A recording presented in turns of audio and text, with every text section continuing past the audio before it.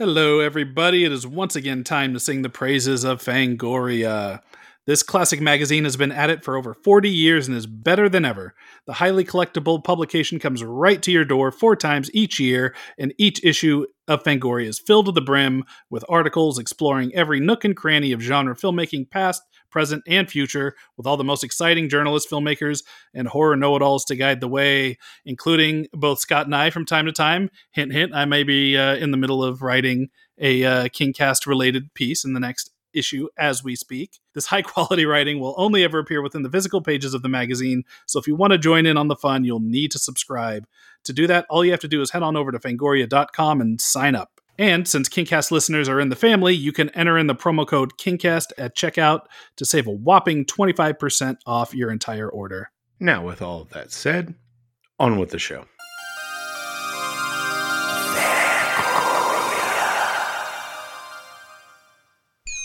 Hi, my name is Stephen King.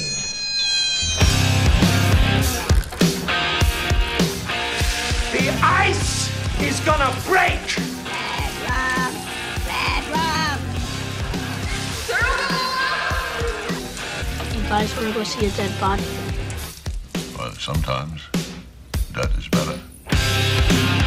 Hello, and welcome back to the KingCast on the Fangoria Podcast Network. My name's Scott Wampler. And I'm Eric Vespi. And we are your hosts. This week's guest absolutely does not need an elaborate introduction, but we are going to provide one anyway because we are locked into tradition here at the KingCast, and also we respect our guests.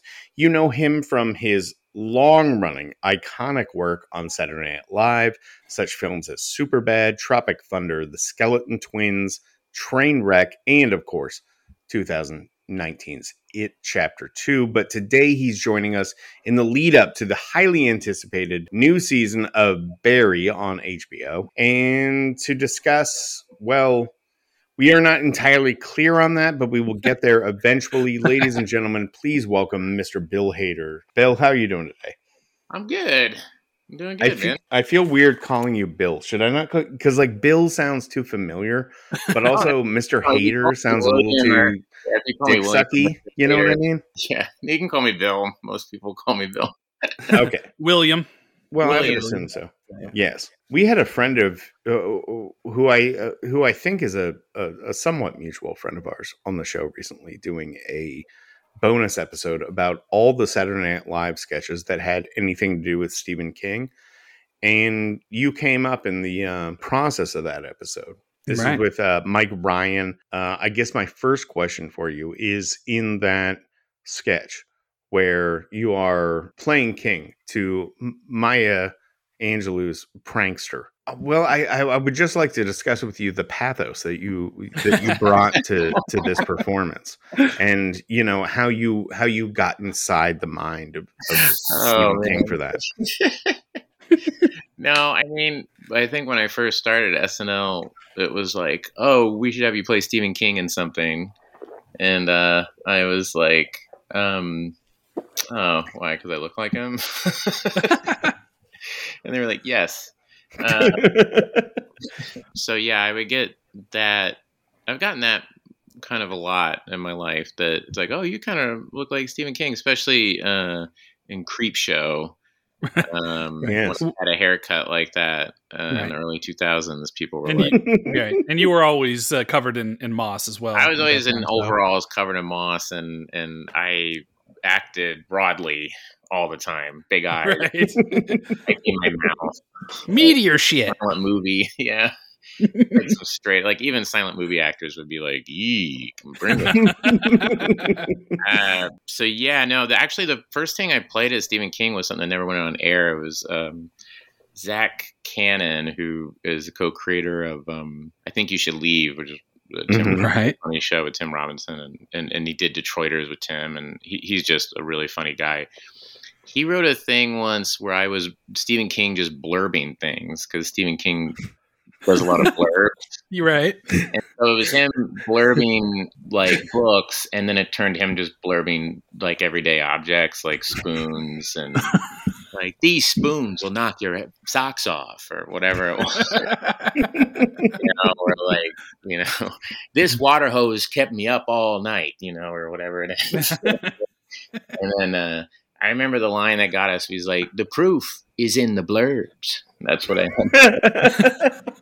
I like that your King impression does not lean into the main accent. No, it's kind of my impression of him around the office. John Mulaney and I used to do it. Was him? The writing style was always kind of more folksy, So it was all kind of like, I would go down to the diner and eat a chili cheeseburger. The kind of burger when you eat it, the chili runs down your chin onto the, It's like he had a new 57 Cadillac. The kind of car when the like. And so sucking on a chili dog outside the Tasty Freeze. Yeah, it's Tasty Freeze. Yeah, and that's when the bad guy, Mayor Big Jim, whatever. The kind of mayor that when they come in, they literally just kick the dog to death, and you clearly know your kingship. Yeah, I know. So it was all very. We would just walk around going, Well,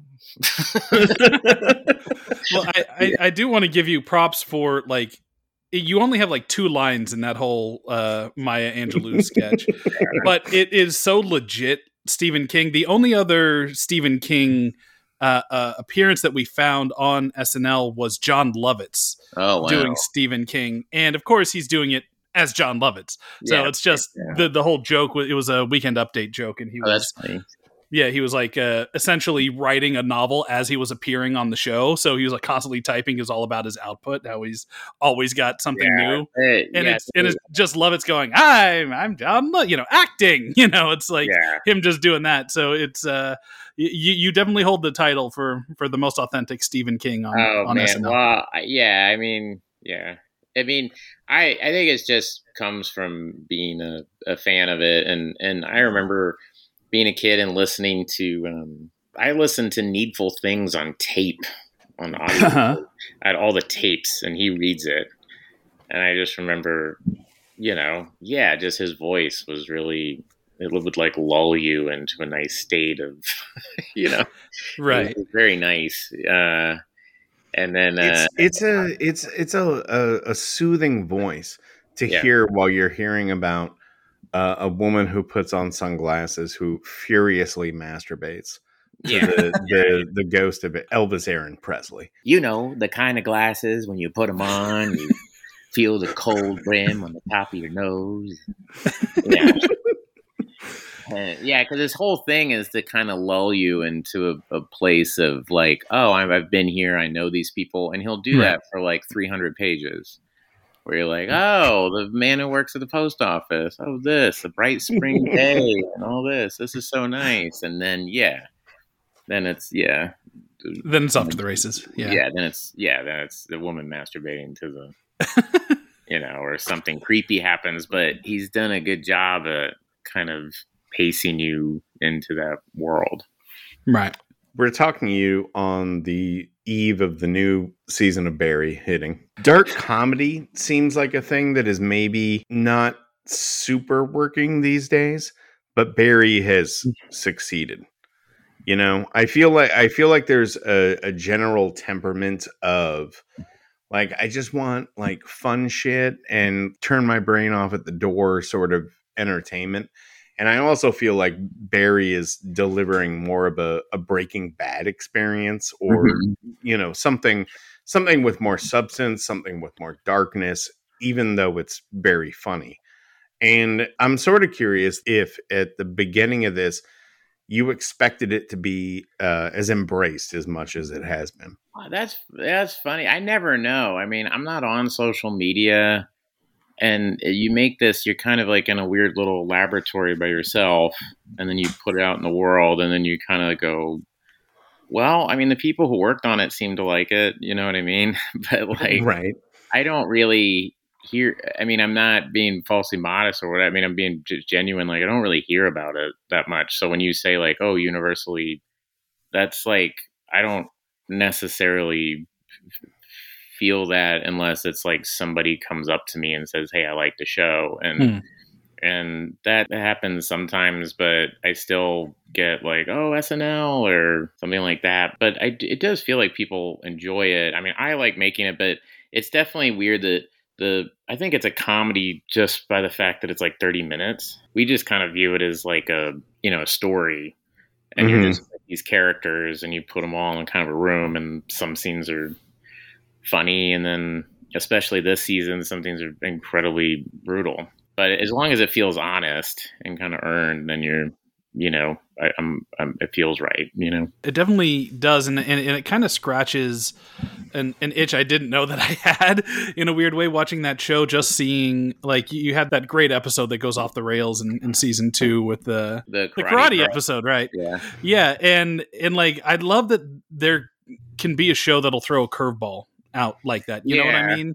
Yeah. And it totally fits. It doesn't take away from the drama of the show. It doesn't take away from the real stakes that are in this series. I'm just going to join Scott and say that I love Barry. I don't know a single person who doesn't love Barry. So you're doing well. That's good. Yeah, that's that's an episode where you do kind of go like, oh, wouldn't it be interesting if we just kind of slow things down and just for one episode just kind of be in real time.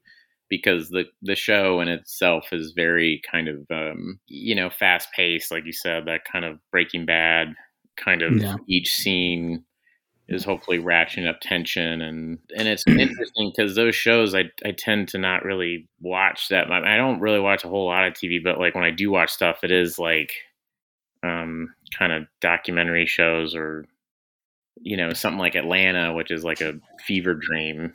You know what I mean? What I like about it is how kind of loose it is, and that kind of narrative propulsion, I would say, to bring it back, did come from, I think, reading a lot of Stephen King growing up.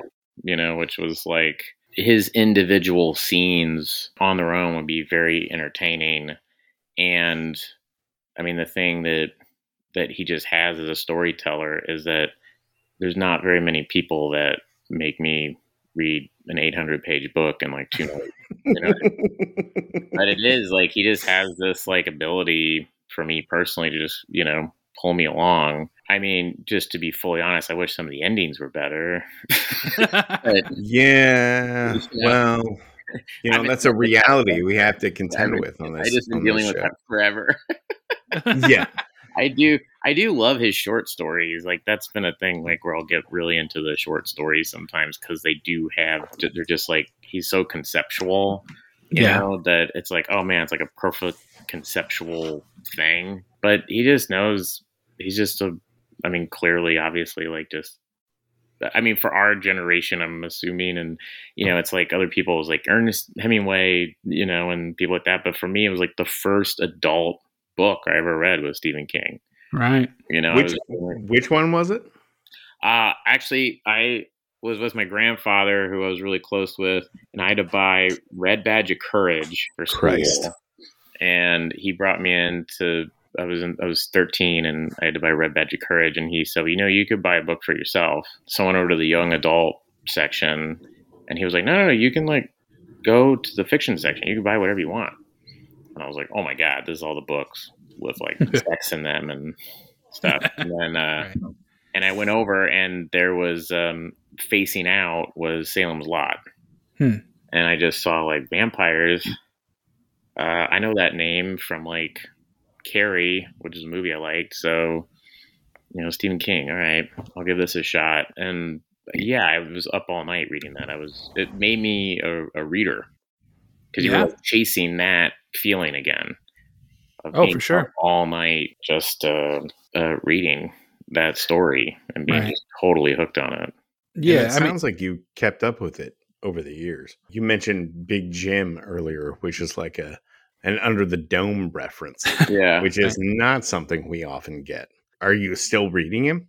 No, I don't keep up with him as much as I used to. No, but I when I was at SNL, Stephen King books were kind of ones that we would talk about. Like Seth Meyers would read Stephen King. So like I remember Under the Dome was one he read over Christmas break, and I read that Under the Dome book, and so I went and read it, and then was 11/22/63. Right. Mhm. Like I remember reading that in my dressing room. You don't keep up a lot, but you do read all of his phone book size books. Yeah, phone book size books I read. But I haven't. It's like I haven't read like any of those mystery, like the crime stories. Yeah, the crime Right. stories. I haven't read any of those. They're great. You Yeah. haven't even fucked with The Outsider? No. Oh, it's pretty good, dude. Yeah, I should probably check that stuff out. It's like it's more supernatural than the other Bill Hodges books. I should probably. I mean, am I reading? I just don't have the brain power to read these days. But when I do read, yeah, I'm like always reading kind of like nonfiction stuff right. Or I got kind of a Russian thing because I read that George Saunders book, and so I was reading some Russian short stories, which I like. I'm going to recommend Later, that you pick up Later. That is you said you like his short stories. Mm-hmm. This is barely longer than a novella. So it's kind of Stephen King's The Sixth Sense. Oh. If you want to look at it that way. Cool. It's the best of King because you're hooked in the first 20 pages. You're like, well, I'm in for the ride. And then you look up and you finish the book. It's like that quick kind of a page turner. Oh, great. Looking it up right now. Later. Oh, it's one of those hard case crime books. It is indeed. Oh, cool. So we got a note from your reps, like right before we recorded this episode, that was like, well, Bill wants to do Carrie as the movie, but Salem's Lot as the book. Is, I will point out, not the normal course of this show. Well, you guys don't know. I got asked. No, by the way, I'm responding to questions, to be fair. They're like, what movie would you do? And I was like, Carrie. And it's like, okay, right. Cool. And then I was like, but I thought I was talking about a book, because if it's a book, it'd be Salem's Lot. So that's like an either or thing. But if I had to pick, those were like, because Salem's Lot, I just had such a experience because that was like the first adult thing I read. And then Carrie was, again, I'm sure you get this a lot on the show. It's just like the formative thing, It's like their Creep Show was another one that was on HBO late one night, and you're like, oh, I'm getting away with something by watching this. For sure. Oh yeah, I think in my specific generation that was Sleepwalkers. Oh yeah, more so than Carrie, but yeah, I definitely also saw Carrie on like broadcast television. Right, I think mine was Creep Show 2 more than Creep Show, because that was the one that like I really felt like I was getting away with something, because they have that like just blatant nudity on the raft. Oh yeah, the raft scene where it was in the raft sequence. Yeah, and something that we've examined a little bit on this show. Going, man, I remember as a kid thinking that was like the sexiest weird thing. Then you watch it now, and you're like, oh, that's an incredibly rapey scene. Yeah, maybe I should, 10-year-old me shouldn't have been oogling that. Yeah, that was definitely just of the time too, which was like, you read about this stuff and it's like, I don't know if this happened with that movie, but yeah, they would get notes on like, oh, if you have like sexual assault in there like that, we can sell that. I was reading a thing about Hammer movies, and apparently like Peter Cushing, like later, like in the, I think it's, oh man, I forget what it's called. It's one of the Frankenstein movies in the late 60s. And they just were like, yeah, we got to add a rape scene just because it'll help us sell it overseas. And he didn't want to do it. And like when you watch it, it's like clear. He's like, I don't want to be doing this. And the actress doesn't want to be doing it. And it's just super fucking dark and twisted. Right. So like, yeah, those 80s movies, it's like hardcore misogyny through the whole thing. And it does feel like kind of the tail end of that thing, because there's like that whole exploitation run in the 70s that were nothing but rape revenge. Oh, and 100%. Rape movies. There was a trailer that used to run at the Alamo in front of very specific things. This isn't playing in front of Disney movies, but there was a trailer that they would run from like an old Grindhouse movie, and the movie was called The Rape Killer. Oh, okay. And the tagline, I believe, was a crime without a punishment. Wait, hold on. I bet I can guess what this movie is about. Yeah, and I was just like, I'm pretty sure there is a punishment for both raping and killing, so I don't know what that tagline is referring to. Yeah. Awful. Yeah, it's sad though. Yeah, it's like all those things when you're kind of young, you're like, whoa, this is like taboo and crazy, but like we've won the culture wars. This is, this is like you get older and you're like, oh wait, oh that's like a thing. Oh, I can't believe I watched that. Oh, that's fucking terrible. And you're like, oh, the people making that was really, disturbing and fucked up. But even like, there was even hardcore, like real movies that, whatever, weren't those kind of grindhouse movies. Yeah.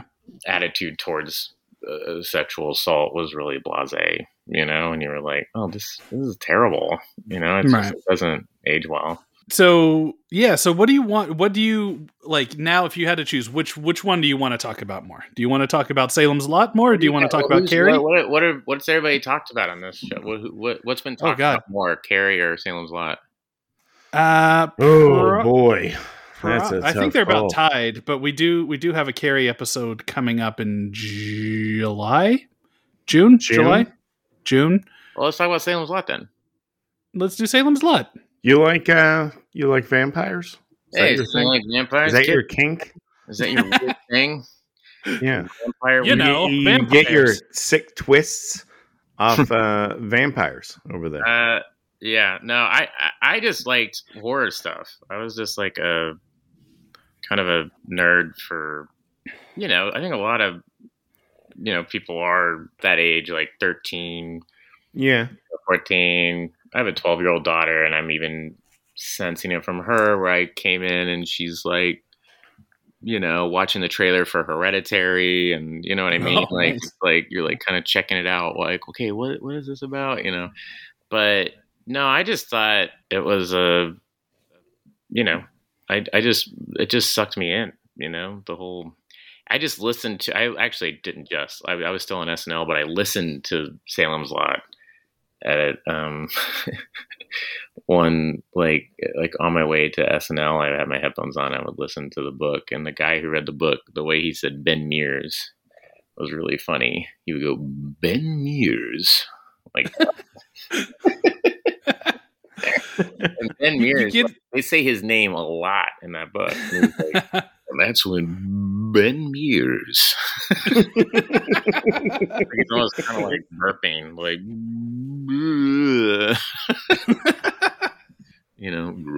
Ralphie Glick was dead, or whatever.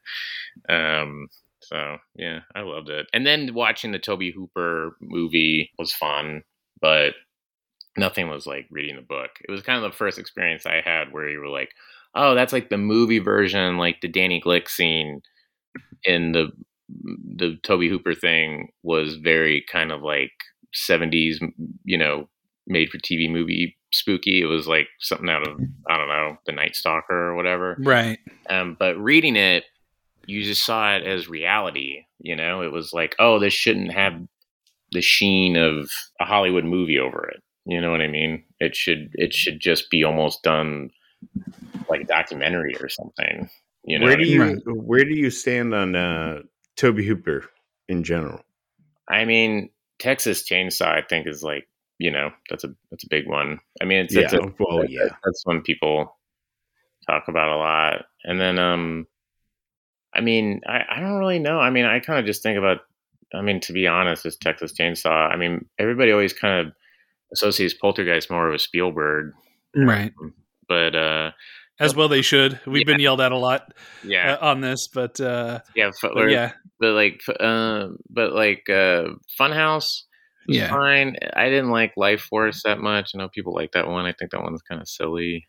Toolbox Murders. No, not so great. The Mangler, another Stephen King. Invaders from Mars was one that made me just want to go find the original one, which was like really cool. The William Cameron Mendez thing. I thought that was really cool. I thought that one was like I ended up.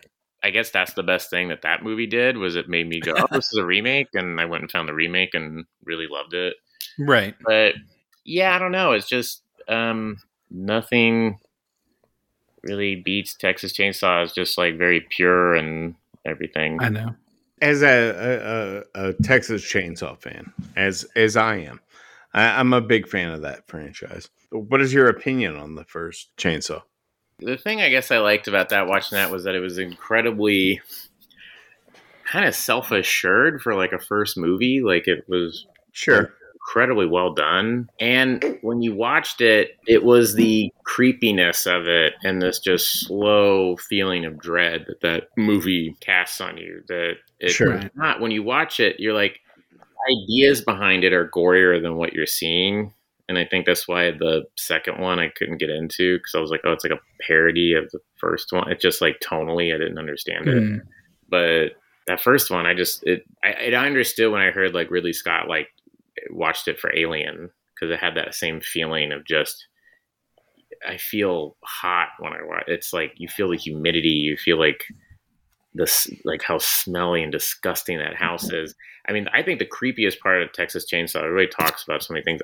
The part where she gets caught and the old man's driving her out and to the night, and you see the house in the distance at dark, and then the headlights illuminate the guy they picked up at the beginning, and he's just walking out there by himself at night. It's so creepy that you could be walking out in that area at night and come across that guy. You know, have you ever been, like, in your travels, encountered a situation even remotely this dangerous? No. No? Okay, well, give me the most uncomfortable. Have you ever found yourself at the dinner table of a cannibal family? Yeah, cannibal family. Well, obviously we're not reaching those heights. We're not getting there. But like, what is the most uncomfortable experience you have ever had, like out in the wild? Oh, out in dealing the wild. with. I don't. It's very well documented. I have like very bad anxiety, so I don't really put myself in those positions. I mean, I'm not the most. I would not expect you to put yourself in those positions. No, I don't. But I also, don't, as someone, I don't even like going camping. You know what I mean? Like, I don't do any. Like, I'm just like, probably because I watched all these movies. You know, but you warned yourself away. Yeah, I don't really. You signed up to star in It Chapter 2 to be the voice and face of Richie. Tozier. Yeah. Right. You know, there's a very famous meme where it's like a dual shot thing with you and Bill. Oh, where I'm like running away from him? Yes. Is that entirely about his eye trick? No, I don't know. Like, that happened when he did the eye trick. When I saw it, that was he wasn't dressed as Pennywise. We were out. You know, we were like out, like having dinner or something. I honestly think what's happening in that scene is we're rehearsing. I think we're rehearsing for Andy Muschietti, because we were talking and bullshitting, and then Andy was like, "Oh, let's run it real quick," and so that's just us rehearsing the scene where he screams at me and I run off. Right. Yes. That was my last day of shooting, by the way, and I was extremely tired. I had to get on a plane and get back to LA because we were about to start shooting season 2 of Barry, and they got you at the last minute. And I was at the top of the shoot, so that shoot went on another like 3 months, and I was the first part of that shoot, so I was kind of. Me and Jessica Chastain both were kind of like shot out after like the first half of the shoot. Was like 3 months where it's like we got to shoot out Bill and Jessica. So like everything that was us as a group happened. And then after we left, it was like they picked up all the other stuff. Right. Now, as a Stephen King fan, like I know I went to the set of the very first It. That's when I was still to Ain't It Cool, and it was one of the last set visits I think I did for that site. And but I was there, and like I asked the kids, you know, if there is a part 2, who would you pick to play yourselves? And you were Finn's choice, like instantly. Yeah, no, that's how I got the call. Was Andy Muschietti? Yeah. My agent called me and said, "Hey, Andy Muschietti wants to meet with you about It too." And I just thought, wow, Finn must be really powerful. And then that was like one of the first things he said to me. He was like, so Finn wants you to play Richie. And I was like, oh, wow, okay. And then, so when we did the rehearsal for the first time, I walked over to Finn, and that when I met him, the first thing I ever said to him was, hey, thanks for giving me the gig, you know? He got me the job. Being a King fan, though, I have to imagine just even being approached for this, because, you know, it is kind of, you know, A+ King, right? It's like the top of the stack. And there's so much for you to draw from in that character. I don't want to make this whole chat about it, but like I'm always fascinated, especially with a book like that, where there's so much for you as an actor to go beyond what's on the script, right? Or what's in the script. And you can actually, if you have a question about the character or how you're going to think about it, there's, you know, like there's 1,100 pages for you to, you know, to kind of dive into. Was that something that you thought of, or did you kind of have to put that aside, or, you know, and just kind of make your own? I didn't think, like, I remember James McAvoy was really like, what? You didn't read the book? And I was like, no. That's like 1 billion pages. I don't know. And also, like, the movie is like a different thing, you know. I got to just think about this like in a different way. But he's a much he's a much serious actor. He's more of a professional and serious actor than I am, I guess. Because I was like, because other people too were like, oh yeah, no, I read it. I was like, what? I was like them feeling like, oh man, I didn't do my job.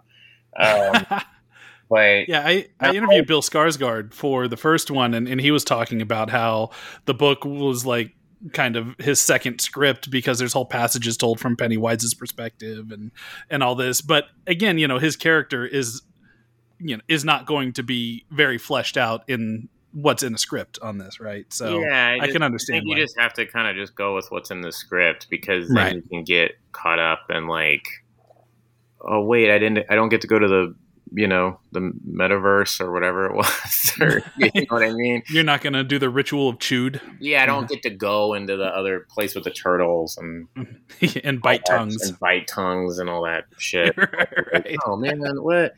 And then it was just funny too to hear everybody talking and kind of rhapsodizing about this stuff. And then, you know, you were kind of like, you know, he wrote this when he was like on a ton of cocaine. and I think I wasn't there, but he visited set, and apparently Stephen King was like, yeah, I don't know what that means. Like, I don't remember. Which I loved. I was like, it's the best. Yeah, we had him on the show a few weeks ago, and like we were bringing up a title of his called Revival, and like we're asking him questions about that, and he couldn't remember like some of the characters' names and stuff. But I get it, and I fucking love. But I love that about he's it, because, like what he kind of instilled in me was the discipline. I think everybody of my age, you know, again, like you could kind of talk to a lot of people, and, you know, like when I was 20, I read, that was when I was 21 when On Writing came out. Yeah. And just reading that and being like, oh, okay. Oh, this is like a craft. This is a thing you have to like get into, even when you don't want to do it, you got to do it, you know?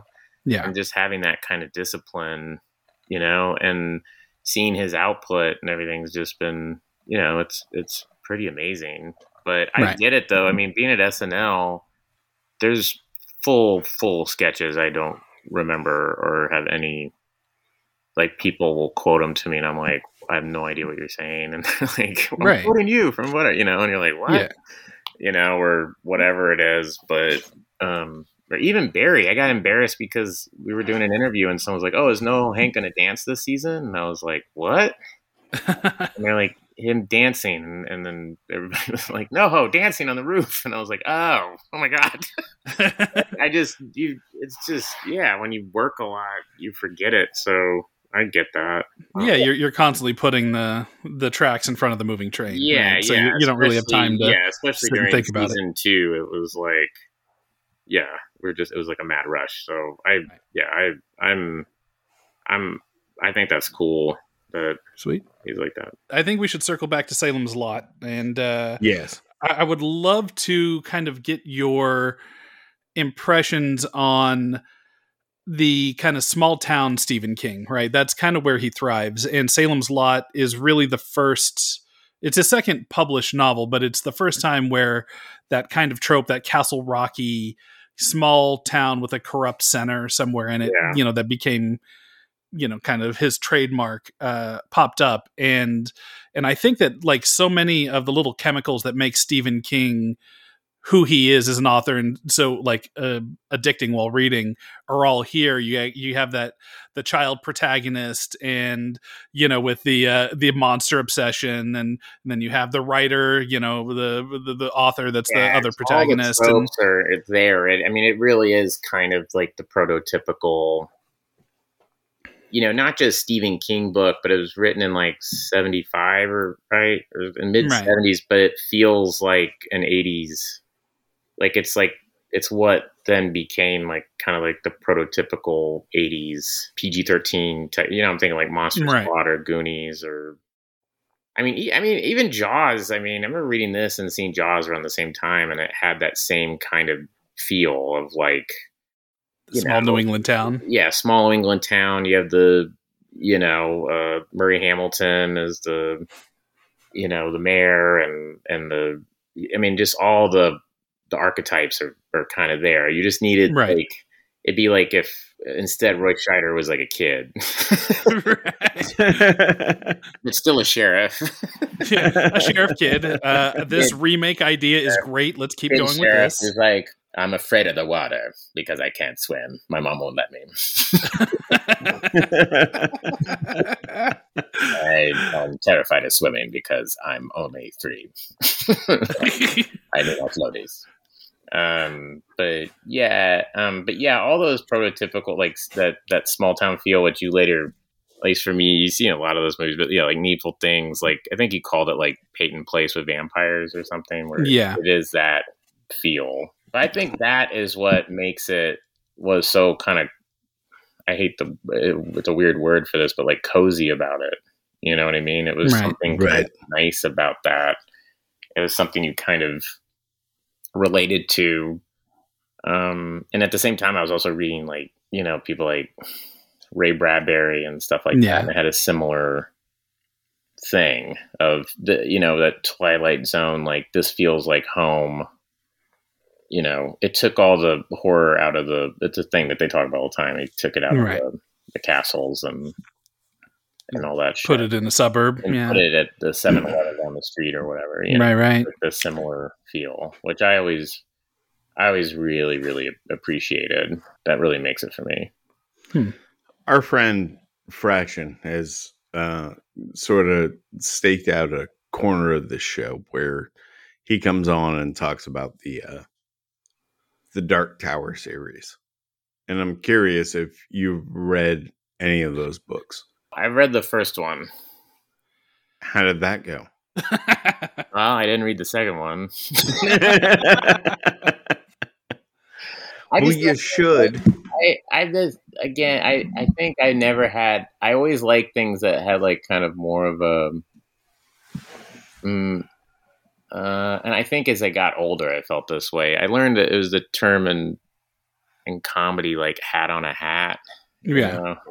And like Dark Tower was like, oh, you're taking all these different elements and this stuff, and like this is exciting and cool. But I don't think I was ever like really like a fantasy person per se, I guess, in those terms. But I liked more of the, the ones that got me were like Misery and Salem's Lot and The Shining and even like Gerald's Game. I remember reading that on a plane, being like, Jesus Christ. Did you see the movie? No, I never saw the movie. The good book, shit. The book, like, just was like, my God. Or even remember reading one Christmas, like when I was in high school, my sister got me the Regulators and Desperation, and how they came as one. Right. That, the one was the King and the other the Bachman. Yeah. Yeah. I remember reading the Regulators and being like, this is nuts, but I was a PA on a movie called Collateral Damage with the Arnold Schwarzenegger movie. And I was in Mexico, and I remember my mom sent me a package, and it had, cause there was nothing to do there. And she sent me Hearts in Atlantis and Bag of Bones, which I think both have just come out on paperback, I want to say. Yeah. And so I read both of those while I was and then I pass those books around to everybody. But that's usually the King that I kind of dig. I ask because eventually in the Dark Tower series, there's a point where Stephen King himself plays a character in that series, and you are kind of our pick to play King. Right. Yeah, and I want to make it In clear that he doesn't play ultimate a adaptation. character. Yeah, he doesn't play a character. He plays himself. Stephen King appears as himself in the books that he's writing. But yeah. But it's not. It wouldn't be King. It would be Bill. Yes. Oh, it'd be me. Yeah. Yeah. Oh, for sure. You're like, you got to write the. Yeah. I got to finish this thing. I got to finish these books. You know how you finish a book. When you're typing the book and the book then is done, and then you start another book because you have OCD. I think what I'm asking here is if there were, let's say, just for the sake of discussion, like a multi-$100 million Dark Tower adaptation coming, and they needed somebody to play Stephen King. Oh, at maybe. some point within that, would you be willing? Maybe. To, step up to that play? Depending on what I do, what I'm up to. But I don't know. Maybe. Yeah, maybe. I with everything. I love the commitment. This is best possible answer. I've learned over the years. The minute I'm like, sure, then it's like, wait a minute, it's not multi-million now. You're putting your own money into it. Yes, and you're why do I own a timeshare now? Wait a minute. I thought these people were doing it, and why are we in Romania for Los Angeles? I live in Los Angeles. Why are we? This makes no sense. Okay, well let me come at you from this angle. Is there a Stephen King adaptation that you would be very displeased with being a part of? Oh, I don't think so. I don't know. I mean, come on, dude. I will say. What about Lawnmower Man 2? You want to be in Lawnmower Man 2? Dude, Jeff Fahey killed it in those things. That he did. Jeff Fahey was fucking rad. I saw that in the theater. Yeah, I did. I went, the original? Yeah, Annex 7. I went and saw in Tulsa, Oklahoma by myself. I saw Lawnmower Man. And I was like, "Whoa, those effects are crazy." Mm-hmm. Well, hold on. What drew you to the experience? What do you think? Was it the promise of CGI animation? No, I think it was the VR tech based on Stephen King. I was like, "Oh, cool! It's a new Stephen King thing," and I was like, "I'm gonna check this out." And I was like, "Oh, this is nothing like the story. What the fuck is this?" But I dug it. I was like, oh, this is, it's ridiculous. When I was a kid, I was like, this was rad, but the same way I liked the movie Popcorn when I saw it in the theater. Right. I was like, that was awesome. I was just going to one of the horror movies. I was just like, well, Popcorn kind of killed. Popcorn kind of fucking rips. Honestly, yeah, I also liked the Dark Half. I think I had a poster of the Dark Half because it was George Romero and it had that scene with all the crows flying off. The sparrows are flying. Yeah, the sparrows are flying, and I was like, that was fucking rad. I need a poster of that. Okay, well, let me try another angle. If you could pick one King adaptation that you could have been a part of. I could have been a part of. Yeah. It was rad.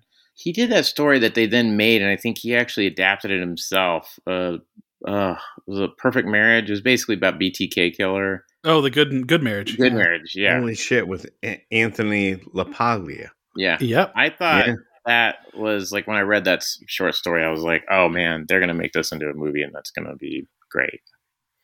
Because I just thought it was, like, a really interesting take on the BTK kind of thing about making it about their marriage and all that. And then I wasn't crazy about it.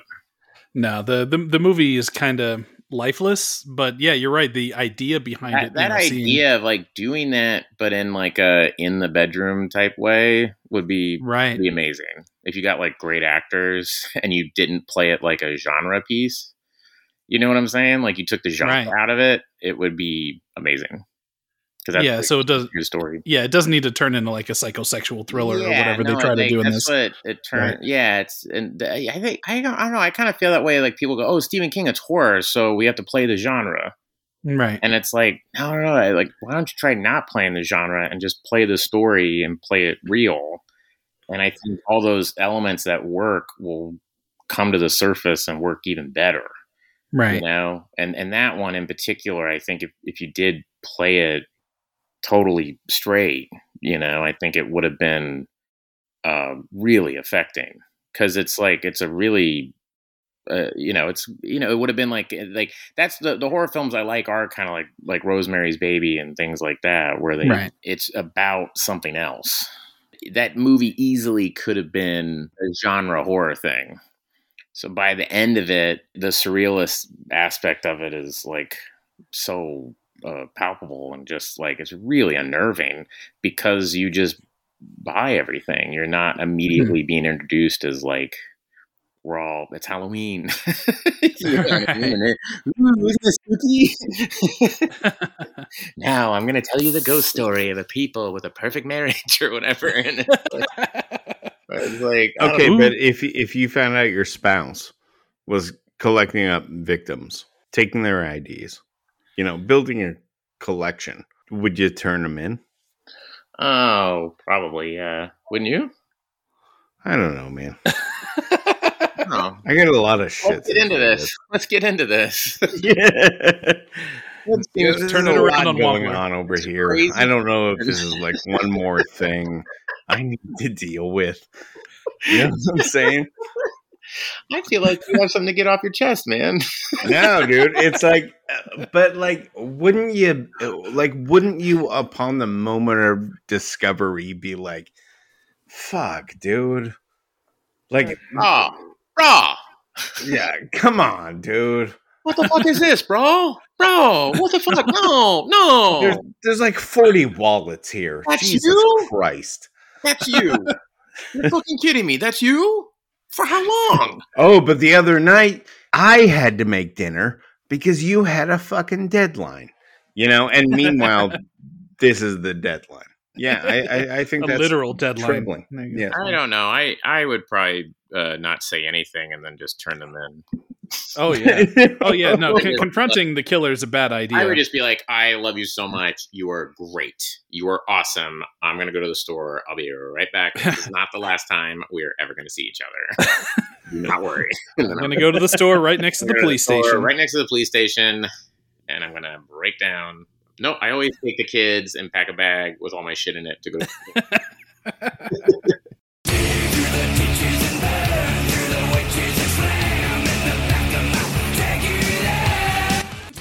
Yes, that's right, folks. At the sound of Rob Zombie's dulcet tones, it is time for your mid-roll ad read. Once again, sponsored by the good folks at Athletic Greens. We use Athletic Greens products literally every day here at KingCast HQ.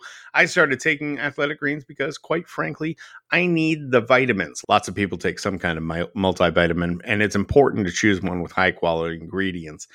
This one accomplishes that and does not taste like it's super healthy either, which is good news. In fact, it has kind of a mild tropical taste that I personally look forward to each morning. So what is it? With one delicious scoop of Athletic Greens, you're absorbing 75 high-quality vitamins, minerals, whole food sourced superfoods, probiotics, and adaptogens to help you start your day right. This special blend of ingredients supports your gut health, your nervous system, your immune system, your energy, recovery, focus, aging, all of your things. It even supports mental clarity and alertness, which is something I definitely need while recording this show. Also, it's recommended by pro athletes, not just stocky podcast hosts. Right now, it's time to reclaim your health and your immune system with convenient daily nutrition, especially heading into the flu and cold season. It's cheaper than purchasing all the separate ingredients yourself, all less for $3 a day. One scoop in a cup of water every time, boom, you are done, and it tastes delicious. To make it easy, Athletic Greens is going to give you a free 1-year supply of immune-supporting vitamin D and 5 free travel packs with your first purchase. All you have to do is visit athleticgreens.com/KingCast. Again, that is athleticgreens.com/KingCast to take ownership over your health and pick up the ultimate daily nutritional insurance. Nice. I think we should get back to that little conversation with Mr. Hader. What do you think, Scott? Please let us.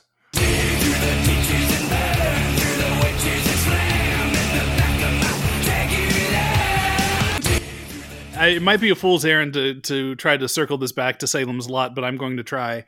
I really want to kind of, especially since you mentioned you have a daughter kind of the age that like Mark Petrie is right now, and you reading Salem's Lot, you must have been about the age of Mark Petrie in the story. I have this kind of running theory that one of the reasons why Stephen King retains popularity with new generations is because so many of his characters are children, and he writes children so well. Yeah. And that big thing for It. I was the age of the kids of It when I first read it, and that's why it's one of my favorite books, I think.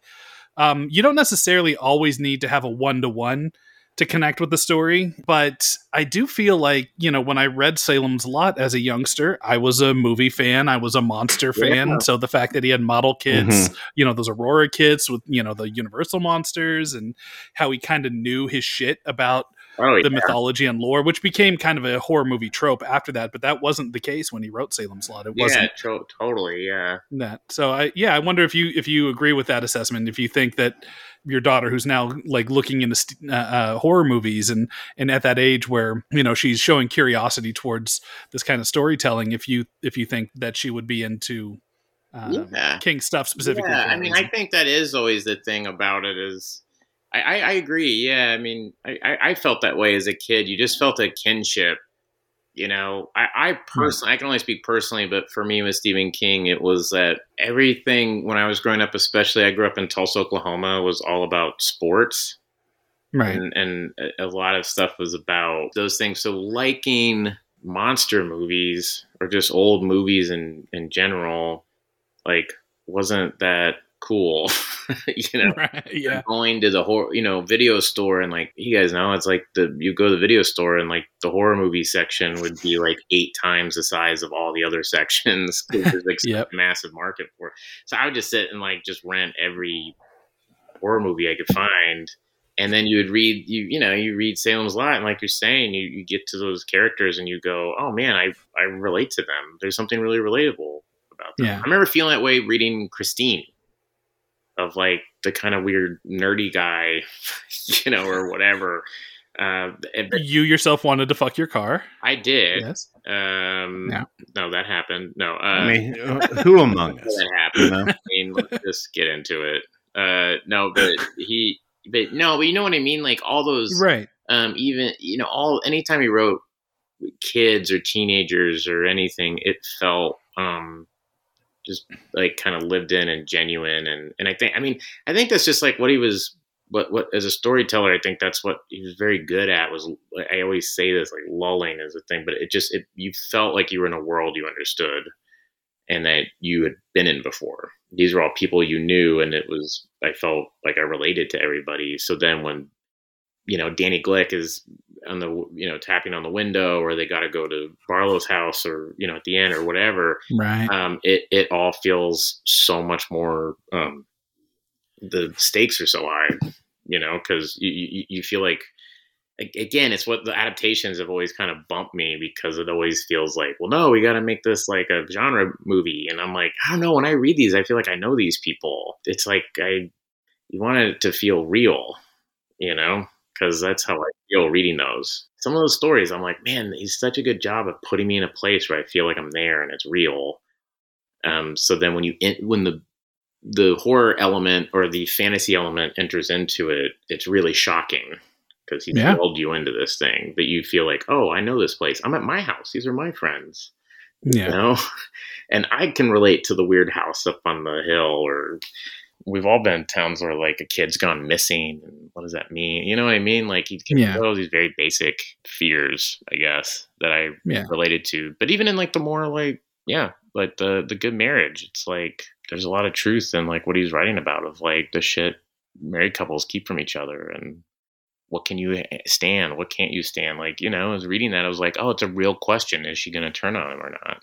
Yeah. So yeah, And it's not an easy answer. Yeah. not an easy answer. Yeah, because it felt like It was, well, excuse me, but it was a very easy answer for Bill a moment ago. I mean, He's turning that lady in, like, right off the bat. With Eric, because Eric and I are having a really solid conversation about Stephen King right now. And you're reminding me of all the past bullshit I said. This is what Were you just being like, hey, you know what? I just thought about that and that was stupid. I don't agree with that. let me ask you this question. When you were a kid, were you more about like, in terms of your burgeoning horror interest, were you more of a creature kid or like a horror tone thing? I was much more, I liked creature. I could say what I was like creatures. I was never like Texas Chainsaw and Halloween are probably the closest I get to liking slasher type stuff. Totally. I was never into slasher stuff. I was never into Friday the 13th. I wasn't really even into like Nightmare on Elm Street, that stuff. It was more like The Thing, or I remember really liking The Evil Dead, with the exception of that tree scene, which is really stupid. But like, unfortunately, yes. The Evil Dead though was a movie that I saw when I was 15. Again, got it because Stephen King's quote was on the box. Most atrociously original horror film I've ever seen, and I was like, well, I got to get this, and watched it, and was like the next day got my dad's video camera, because it was like the first thing that I saw where I was like, oh, I see what, like, I think I see what they're doing, like, oh, these are a bunch of like young people making a movie, and I kind of get like what they're doing, like, to me, it's like a music wise, it'd be like hearing punk for the first time and being like, oh, wow, okay, I see how, oh, we can do that. You know what I mean? And it's like super effective. Mm-hmm. To me, to make a movie, you had to be like, Steven Spielberg or John Carpenter or something, Brian De Palma, or whatever. And this was like, that was really, really, that movie really had an impact on me. And then the George Romero, Night of the Living Dead, Dawn of the Dead, had a huge effect on me. Yeah, those are big.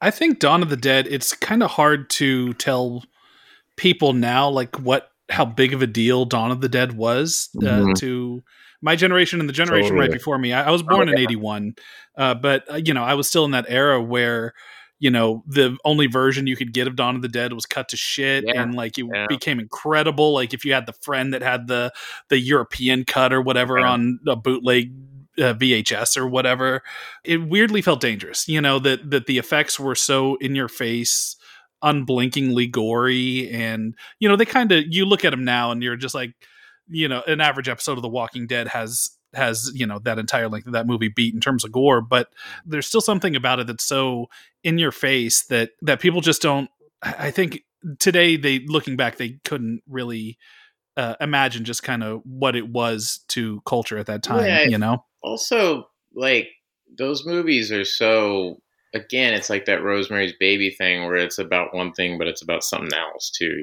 Yeah. Like, that's what I appreciate about them. And then just like in a technical thing, just like watching it as a kid, I was like, man, the camera only really moves once in this movie. It's all in his cutting, like the camera, there's one dolly shot of them walking through the mall, like after they've kind of taken over the mall before the bikers show up. That's it. But like, that whole movie is just cuts, and it it really is effective. And the music, and the way that sorry, I didn't mean to interrupt. But the way Romero plays with tone, is crazy too, and that touches back to, you mentioned De Palma's Carrie. We've talked about this a few times, that Carrie is really fascinating because it whips back and forth between like soap opera almost to like really That scene. cutting edge split screen, you know, Then there's oh this- my God, incredible terror. And then there's like that whole prom scene, which always comes up when we talk about the movie, where the precursor to the prom, where they're like going and getting dressed up, and they're like, he hits fast forward on the dialogue for some reason. They all sound like montage chipmunks. scene. Yeah. Yeah. That's like it's like a Douglas Sirk, Hitchcock, and then Godard, like all mixed together, Right. you know, or something. It's like, because those scenes with Piper Laurie are like really off the charts, like insane, you know. Yeah. But what makes those work to me is Sissy Spacek, you know. She's Right. you just believe her. You know, and I think Piper Laurie is awesome in that movie. Don't get me wrong, but it's the same thing as like Jack Nicholson in The Shining or something, where you're like, this is just like kabuki theater, you know, or something. I don't really get it, you know. I mean, I like it, but it is like so big, Right. But yeah, there's just something about movies of that specific era, and when I say specific, not even the 70s, just like that early to mid 70s, where that just was something that you could do in a movie. You know, Dawn of the Dead has those wild swings. that way, yeah, 100%. Yeah, Carrie has those wild swings. Yeah, massive wild swings. No, it was really cool. there's no movie out now that would dare do anything like that. Like it would just be so verboten to break tension in that way. I don't know. It's fascinating. It's all very, very interesting, and that's where, you know, kind of King came up. And without Carrie, you know, he's notoriously said without Carrie. Wait, what do you guys think? Oh, finish that thought. Sorry. Oh, no. I was just going to say that, you know, he credits the movie Carrie being a success with kind of rocketing him to stardom. You know, 100%. Yeah. So. Wait, what do you guys think of? I want to know your opinion of the Steven Weber Shining, because Stephen King loves that, right? He does. Well, yes. We've had both Steven Weber and Mick Garris on the show. They're friends of the show. I'm not going to be political. I'll just say that it's not for me. I think that it's kind of shows that the adaptation process needs to be in between a book and a series, that sometimes things need to be adapted from one medium to another, not just in a one-to-one way. I think it's fascinating as an experiment. Yeah. And I think it works as an interesting B-side to Kubrick's The Shining. Yeah.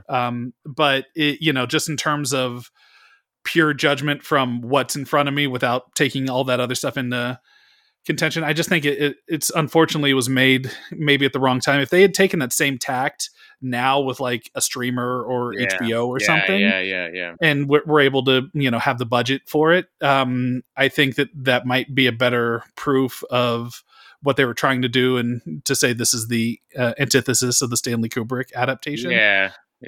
But yeah, as it is, I think it's just way too much locked in the time it was made, and it's kind of hard to get through. My take is that it is a drastic failure in casting. Yeah. And I love everyone in this show except for the kid that plays Danny, who is now like a QAnon guy or some shit. Really? I don't. Oh wow. Yeah. It's unfortunate, no. but that's what's holding it back. You know, they filmed it like at Estes Park at the Stanley Hotel. Place. There's like a lot of fucking value that goes with that. But yeah, if you watch that series now, it's like impossible to overshadow the shadow that Kubrick's version itself left for everything else. And I think The Shining will get remade. I think Warner Brothers will probably do it at some point. But, yeah, that's true. But I don't know.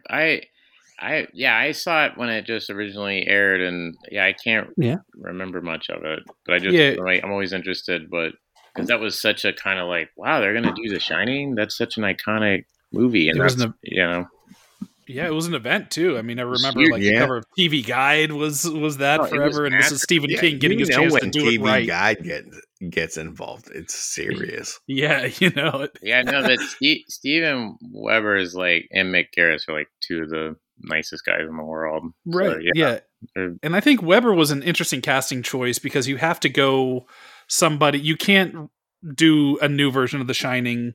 You can't be in the same ballpark as Jack Nicholson. You just can't. Like the whole point of doing a new adaptation was to avoid that, because that's like notoriously what Stephen King hated the most about Kubrick's movie was the Jack Torrance character was always at Nicholson level crazy, right? Yeah, so, out of the gate nuts, and that but it was like, oh, this is like the forebodingness of it is like, oh, you're going up there with somebody who's like an alcoholic, who's already crazy. Yeah, he's already on the edge. Like, well, what is happening? Is it real or is it in his head or all those things? But I don't know. That's an interesting one. But there was a recent thing about Ben Stiller is playing Jack Torrance. Yeah, he's doing doing like a play, right? Yeah, overseas. I saw a lot of people talking shit about this, but I kind of feel like Stiller could pull that off in a way. I would love to see that. Yeah, I'd kill to see that. Hey, I want to know. You guys have probably talked about this, but now I'm curious. What are your top King movies, books? Number one for both of you guys. Well, first of all, you have to read Revival. Mm-hmm.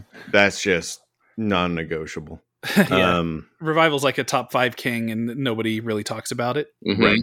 Much except for us. We're talking about it a lot. I say nobody talks about it. It's become a running gag with our listeners that we just always bring up fucking Revival on the show. Yeah, but it's also fucking baller as hell. It's great. Yeah. So, Scott, would that be your pick for favorite? All-time King would be Revival. No. I'm just putting it out there. This is the precursor. I think Shining, The Shining to me is like the cream of the crop. I understand that The Stand and Salem's Lot and some of these other ones are like close behind, but Carrie is like the building block. For me, my favorite book is It by A Country Mile. It's just the one that like I loved so much as a kid, and then I revisited it as the age of the older kids, and it hit me so square in the chest, like of that time difference. Yeah. And I don't know, there's something about it that I get lost in. I've reread it a few times now. And that's a long book to say you've reread that you've read multiple times. Well, it's so sprawling, but it's sprawling. It has a little bit of everything. I think King called it his kitchen sink book because it has all kinds of fucking Jaws is in it. In the book.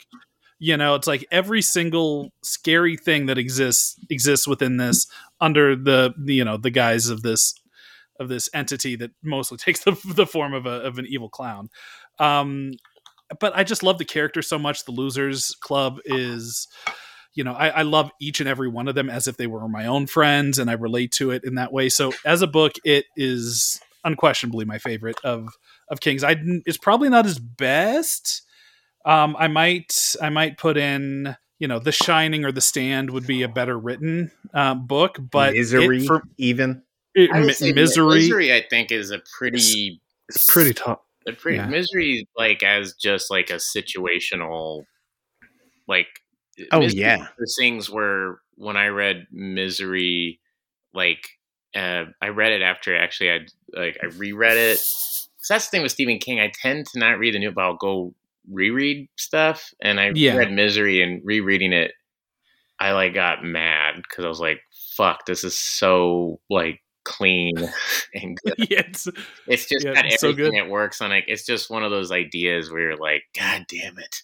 It like makes you annoyed because you're like, it's so hard to come up with something that's that just baked in perfect, But it's somehow more relevant by every day. Yeah. Definitely. You know what I mean? Definitely. Like, I think that's also I wanted to just like people, it's he has a talent for it too, but it's the thing. He talks about in his book, he reads a lot and writes a lot. And I think just by virtue of doing that, these things might start happening. I think you have to have the talent too. But I think immersing yourself in that unapologetically, because I'm actually friends with his sons and Joe and Owen. And they're that way. just kind of like just I've never had a correspondence with them where I'm not recommended like 3 things. You know what I Right. mean? And Right. like, I think it's just like, yeah, that's what you do. And you take all this stuff in and then it like unlocks stuff, and if you're working on it every day, something might unlock. That's great. Or something's, I don't know, Tommy knockers. Well, Tommy Knockers is my favorite Stephen King movie by far. I I forgot. mean, Okay. no other. You Sorry, got the Kubrick. Smiths in there. Wait, what's your favorite? Kubrick didn't have Tracy Lords, is all I'm Wait, saying. what is your favorite movie, Eric? I mean, Ever? listen, No. Stephen Yeah. King. My favorite movie ever is Jaws, which is funny because that's already come up in this conversation. But the favorite movie of King's that's a King adaptation. I'm going back to Stand by Me. That was. Yeah. I think The Shining is one of the most influential films of all time, and especially within genre. But like, the legacy of The Shining, I think, will overshadow just about every other King adaptation. But I think Stand by Me is the perfect. It's a perfect movie, and 2, it's a perfect adaptation too, where the stuff that doesn't really work in the novella is left out, and when the stuff was working, they just almost literally transcribed it into the movie. There's 3 or 4 page dialogue scenes that are almost word for word out of the novella that are in that. My parents took me to that movie when it came out. I was like 8. They wanted to go like on a movie night. And so they took me like, oh, these are kids. This will be fine. Yeah, these are kids. You're fine. And I just remember seeing those boys, and they were all like cursing and smoking and like the way they dressed, and like I remember being obsessed with like, oh, I got to get like black Converse with jeans and roll up my pant leg, and for sure. Like, I just thought, carry a comb with you. Oh, I just thought like River Phoenix was the coolest kid I'd ever seen in my life, and I was like, well, I want to be like that guy. Yeah, no, that was hugely influential, I think. Right. Yeah, that was great. I really like that movie. I also look at like every time we've had to revisit Shawshank or Green Mile, say the Darabont ones, for the show, you just watch them and you're just like, you want to go into Shawshank going, all right, you've been hyped in your own mind, you've been hyped by the world, let's go ahead and break this down and find the kink in this armor. And every time I watch it, I'm like, this fucking movie's immaculate. It's like, I don't know, like there's the batting average on the Stephen King adaptations, there's been stinkers, but very few stinkers have actually been just legit bad and forgettable. You know what I mean? Even the stinkers like have a little charm to them, in some way, shape, or form. So I think his batting average on being adapted is pretty high. Are we talking about Thinner here? Thinner's but even like Thinner and The Mangler, when we've gotten and talked about those, those movies are fascinating to talk about. Like they're kind of tough to get through and watch again. Yeah. But like every single time we've hit one of those, they're really interesting to talk about and break down. So, for sure. So, and that's not something I could say about, Dean Koontz adaptations, for example, I think he's been fairly lucky. I honestly think my overall one might be Misery. Now that I think about it, it's just so, Reiner is killing it for one thing. And also he's just, like Stand By Me is great, but it also doesn't capture the horror element of King as much. I think that Misery does that. At that same level, yeah. Yeah, absolutely. James I get it. Kathy Bates. Come on, dude. For sure. Well, I think we're probably at the end of our time here. So, Bill, this is your time to plug whatever you want to plug. What? Yeah. Yeah. You guys already kind of plugged it. Barry season 3 is coming out next month. So, what's the date? Because I think we're going to release this around the time. April 24th. And no, I'm in the middle of still cutting that and then writing season 4. So it's been really busy.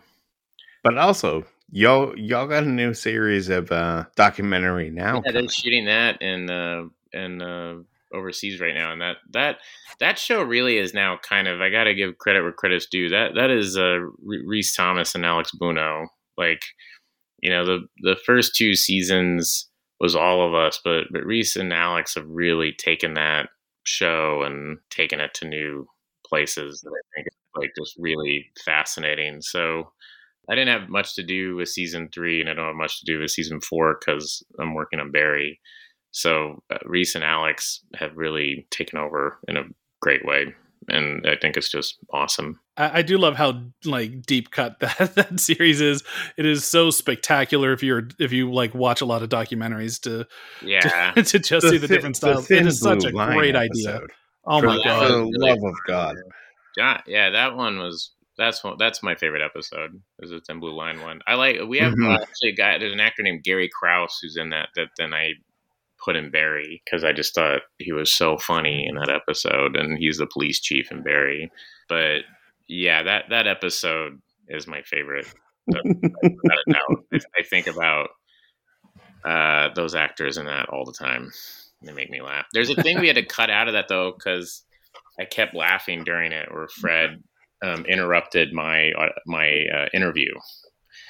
Or I'm being interviewed, and he comes in and he's angry because he's been waiting for like the interview, and he comes in. He's like, you tell someone they're going to be interviewed at 11 o'clock, then you stop the interview at 11 o'clock. It's 11:15. This is going over. This is not the way to treat people. You don't treat people like this. And I couldn't get through it. I kept on having to like look down at his shoes, and then one take he came in with a banana in his hand, and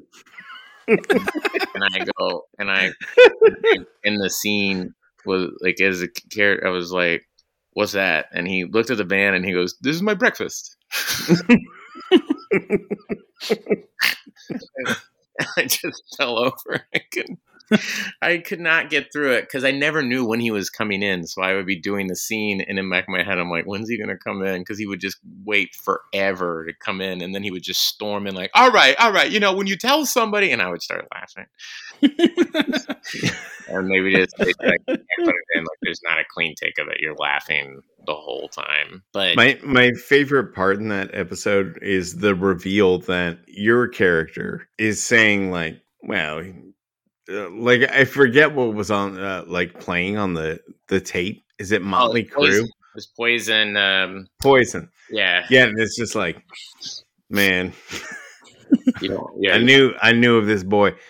Fuck with my music. Like it would be, I turn him in a hot Texas minute. Yeah. It's like, you don't mess with my music. Yeah. I right there that I'm gonna like, fuck up this guy's life or whatever. It's the culmination of like so many people just being like, this guy is so fucking annoying. We have to put him away forever. My favorite thing is, was when I go. I was playing the song I Want Some Action Tonight, and then it cuts to Fred, and Fred's like, and I said, I know what that means. I know what that means. Like, you don't need to tell me what that means. And also, I will add that I saw the episode of Documentary Now, like the premiere episode, before I actually saw Grey Gardens. Oh, wow. Oh. Yeah, that was a weird flip. Yeah. Anyway, I just the Thin Blue Line one is, I think, just it's like a perfect piece of masterpiece. It's one of the best things I've ever been involved in. Well, next to appearing on the Kingcast, of course. Oh, of course. So, yeah, of course. Number one, obviously, this random conversation that wildly from Salem's Lot to other random Stephen King stuff. It's cool that you guys are doing this, just because. And as we've been talking, I on my phone ordered Revival and that other one, the hard case one that you later, right? Yeah, so I got those coming in the mail. You said you had trouble with a lot of King's endings. Revival will not be. You will not have trouble with Revival. That is one where he fucking wins the gold. He lands on his feet. And, but I think I'll just say this and we go. But I think the thing that I got from Stephen King is that thing of ever since I started reading Stephen King, and especially just kind of reading interviews with him, and I had that like Stephen King companion book when I was in middle school or whatever. And Right. Is that the one that had like him at his front gates yeah, or he whatever? has front to his, gates, yeah. And there's with the bats and all that shit on yeah, the wrought iron. yes. Yeah. So I had Yep, I had that one too. and I would read about, like interviews with him and stuff, and it made me just kind of be like, oh, there's nothing wrong with me liking the stuff I like, and you can actually celebrate that and then actually use it, and it's like to make stuff. And I don't think I ever would have sat down with my mom's typewriter, before we had a personal computer, and try to write stories. And from that moment on, I carried like always with my book bag, like had a book with me and stuff like that. And all of that was like, I felt like I was given permission to do that from Stephen King. The real legacy of Stephen King. And I totally know exactly what you're talking about. You know what I'm saying? Like, it's not it's like that thing. Like, it was his attitude of like, oh, yeah, like that had a huge effect on my life. Like, I would not be doing what I'm doing today if it just wasn't that. You know what I mean? Yeah. Like, yeah. Every time I'm like, oh, I got to write something, it's like, oh, no, this is like a huge gift. You were doing this shit when you were like working, a shitty job or something and writing, you know what I mean? And like and writing really terrible scripts and shit like that. And then you just, you know what I mean? Like, yeah, that's the thing. So like when people go like, oh, what's the Stephen King book that meant the most to you? It's Salem's Lot, but the one that had the biggest impact on me was on writing.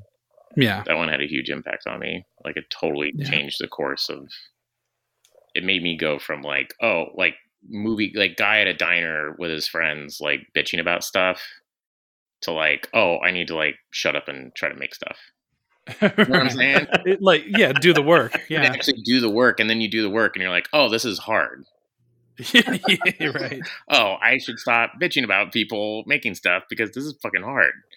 Yep. So well, those are very great and wise words to end on, and I really do appreciate you coming on. And I am going to insist that when you read Revival, if you like it as much as I think you're going to, maybe carve out a little time before diving into Barry season 4. Come back and we can talk about it. Yeah, man, let's do it. Oh, please. Great. So, or you're gonna hate Revival, and then we'll have to we'll make get into it longer. It'll be a longer podcast. Either way, it will be interesting, folks. Yeah, we're gonna push the 3-hour podcast on that one. So, thank you so much, Bill. This has been a pleasure, a real honor. Oh, thank you, guys. Many thanks to Bill Hader for joining us and for keeping us in the dark for as long as he did. It made for an interesting start to that episode. It certainly did. This is us flying by the seat of our pants. We had no idea what we were getting into on this episode. So I think that provides it with a certain unique tone that hopefully our listeners will respond to. All right. Well, lucky for us, we've been doing this for almost 2 years now. So there's very few Stephen King titles that somebody can throw at us that we wouldn't have some ability to bullshit our way That's through. True. It would be kind of interesting if that was the format of the show. Like we didn't know until we got on the air. It would probably prove to be disastrous. Oh, it'd be awful, because then that's when all the like obscure short stories and stuff would start coming out, and we'd have to be sitting there going, which one was that again? Yeah. Shit, it's an Everything's Eventual one. Damn it. I've cleared 4 hours out of my schedule. I'm here to talk about Dolores Claiborne. Who's ready to go? I'd be ready on that one, because I actually reread that one because we had a guest book to do that title very early on in the show, and so it was one of the early ones that I actually visited, which is funny because then that guest backed out, and then I just got to reread the story, and it's a good one. So I would have been able to carry you through that one, Scott. Maybe you'd carry me through some Nightmares and Dreamscapes short stories that I totally have forgotten about. Yes. Between the two of us, we know everything. Yep, and that's a claim we're prepared to make now and in no way back up in the future. So, so let's talk about next week's festivities. What do we have an exciting one in the main feed, do we not? Oh yeah, for sure. Next week's main feed episode will be tackling the book that Stephen King called awful. He said it was an awful book, and we tend to agree, but it's a really fun title to talk about. We are talking about the Tommyknockers next week, and our guests, plural, we got 2 of them, we got a duo for you next week, are really exciting. What can we say about these guests? Well, they are the co-creators of a very popular TV show that Eric and I are both huge fans of. It's a great episode, and also I don't necessarily feel as though I tricked anyone into answering a dangling question about the first season of their show. Well, they did that, but also like it felt sort of like they didn't realize what they were doing in the moment. Was that how it felt to you? Oh, for sure. There were the words, "Well, it's too late now," were uttered. Yes. So we've got a couple little mini scoops about what could be one of your favorite shows in here. You're gonna get a lot of talk about that show up front. You're gonna get a lot of talk about Tommy Knockers. We went long on this one. We kept them for almost 2 hours, and a very exciting return of A Kiss from Jimmy mentioned. That is true. We cannot talk about Tommy Knockers without without bringing up A Kiss from Jimmy. I showed our guests the A Kiss from Jimmy photo, which some of you may recall from one of our very first episodes when we had David Ferrier on the show. And our new guests were, I would say, alarmed by the photo. Or at least uncomfortable to some degree. But they also pointed out a detail in the photo that neither one of us had noticed before, which makes it even creepier. But we're going to save that for next week. You guys will have to listen to figure out that out. It's a good-ass episode. Get hyped for it. What's going on with the Patreon, Eric? I am so excited to say next week, Chapter 4, Shelbyville. I'm not going to tell you the title just now. I'm sure we'll save that for the show card, just in case there's some people who haven't listened to the last episode, because the title of this one has a big... You might be able to go ahead and say it, because I might drop it like today while we're recording this on Tuesday, because I'm real anxious to get it out there. All right. Well, if you want to do it, then I will let you have the honors. You go ahead and reveal what the title of Chapter 4 of Shelbyville is. The chapter of Shelbyville, Chapter 4, is The Ballad of Chut Buggins. Those of you who are longtime listeners of the show know that Chut Buggins is a cornerstone of the mythology of this podcast. And Chut Buggins is actually joining us for this gaming session. He is a character who we interact with. He is more than a cameo, for sure. There's a full hour of this. We get to know Chut Buggins in person. We get to know his methodology, and we get to go on a very profound adventure with Mr. Buggins. It is so much fun. So if you haven't listened to it, Shelbyville is our actual play kind of side show that we do that is set in a Stephen King world. So it's kind of like D&D for Stephen King nerds. It's me and Scott and Mallory O'Mara, Jacob Hall, and on this one we are joined by Chut Buggins. So it is a really fun time. It's growing its own little nice fan base, which I really like. And it's coming up towards the end of the show. This is the second to last episode of the first season. Yes, this episode and the next one both feature a special guest. We're bringing this one in for a shocking conclusion over the course of 2 episodes, but we're very excited with how the whole season turned out. We've finished it now. We know how it ends. We think people are going to be very happy. But make sure you head on over to our Patreon. That's patreon.com/thekingcast.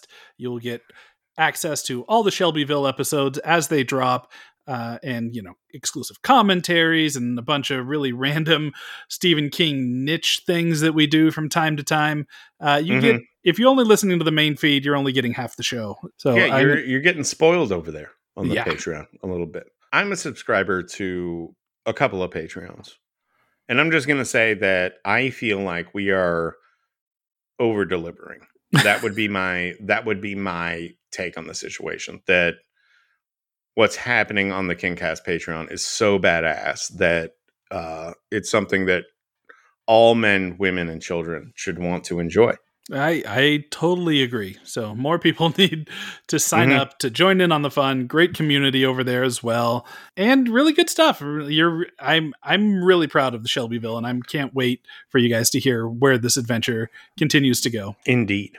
All right. Well, I suppose that's about it for this week. Hell yeah, that's it. So stay tuned next week in the main feed for the Tommy Knockers, and then this Friday, Chapter 4 of Shelbyville over at the Patreon. Adios, motherfuckers.